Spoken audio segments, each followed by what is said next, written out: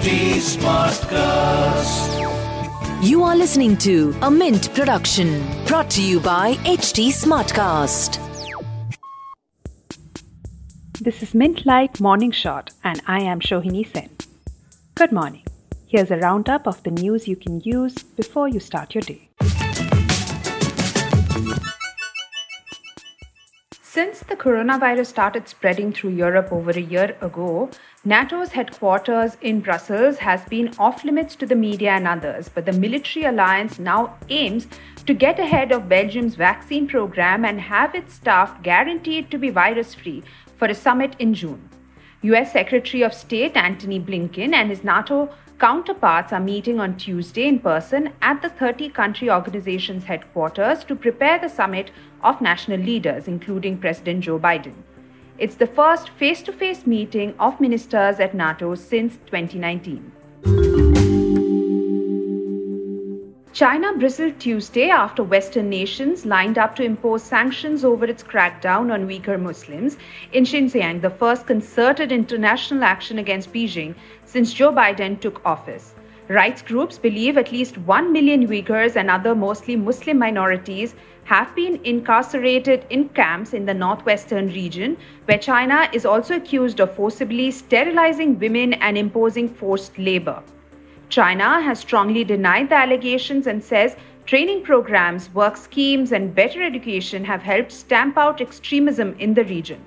On Monday, the EU, Britain, and Canada blacklisted 4 former and current officials in the Xinjiang region, while Washington, which had already sanctioned 2 of those officials in July 2020, added the other pair to the list. New Zealand and Australia welcomed the measures as well, but both stopped short of introducing their own on China, a major export market for their goods. Taiwan has grounded all military airplanes for training and drills after a pilot was killed and another is still missing following a mid-air collision of 2 fighter jets. Renewing worries about the island's aging military hardware, rescuers are searching for one of the pilots after the Taiwanese F-5 fighters collided at 3:06 p.m. Monday during training, the National Rescue Command Center said in a text message. The pilot of the other plane was found unconscious at sea and later died of his injuries. The jets disappeared from radar screens 1.4 nautical miles east of Modan Township in the southern country of Pingtung. The Air Force has grounded all military aircraft for safety checks except those on guard or combat readiness mission, Air Force Chief of Staff Huang Chi-wei said at a briefing Monday night, adding that the military will conduct comprehensive inspection on ejection seats and will strengthen training. In another terrible news of mass shooting, at least 10 people lost their lives in Colorado, US. This is the second such shooting in America in a week. The gunman, who was not publicly identified, opened fire at a King Soopers outlet in Boulder, about 28 miles northwest of Denver, in the late afternoon on Monday, sending panicky shoppers and employees scurrying for cover as hundreds of police officers converged on the area. Media reports said the suspect, who police said was believed to have acted alone, was armed with a rifle.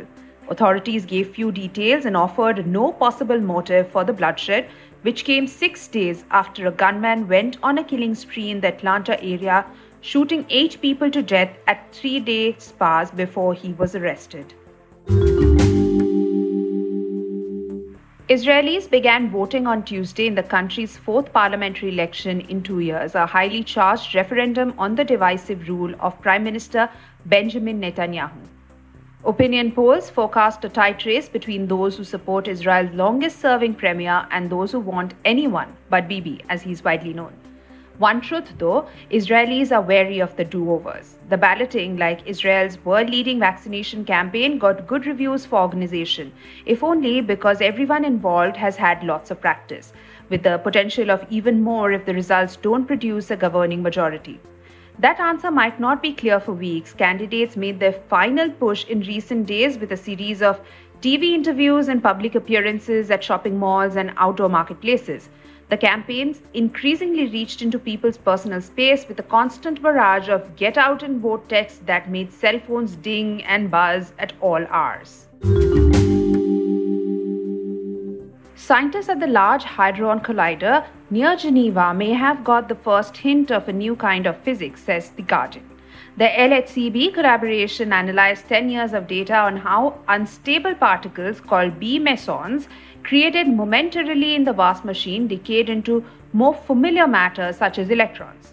The mathematical framework that underpins scientists' understanding of the subatomic world, known as the Standard Model of Particle Physics, firmly maintains that the particles should break down into products that include electrons at exactly the same rate as they do into products that include a heavier cousin of the electron, a particle called a muon. But results released by CERN suggest that the B mesons are not decaying in the way the model says they should. Instead of producing electrons and muons at the same rate, nature appears to favor the route that ends with electrons. You are listening to Mint Light Morning Shot with Shohini Sen. You can reach out to me on Twitter at Shohini Sen or on Facebook and Instagram at HT Smartcast. And to listen to more such podcasts, do log on to htsmartcast.com. This was a Mint production brought to you by HT Smartcast. HT Smartcast.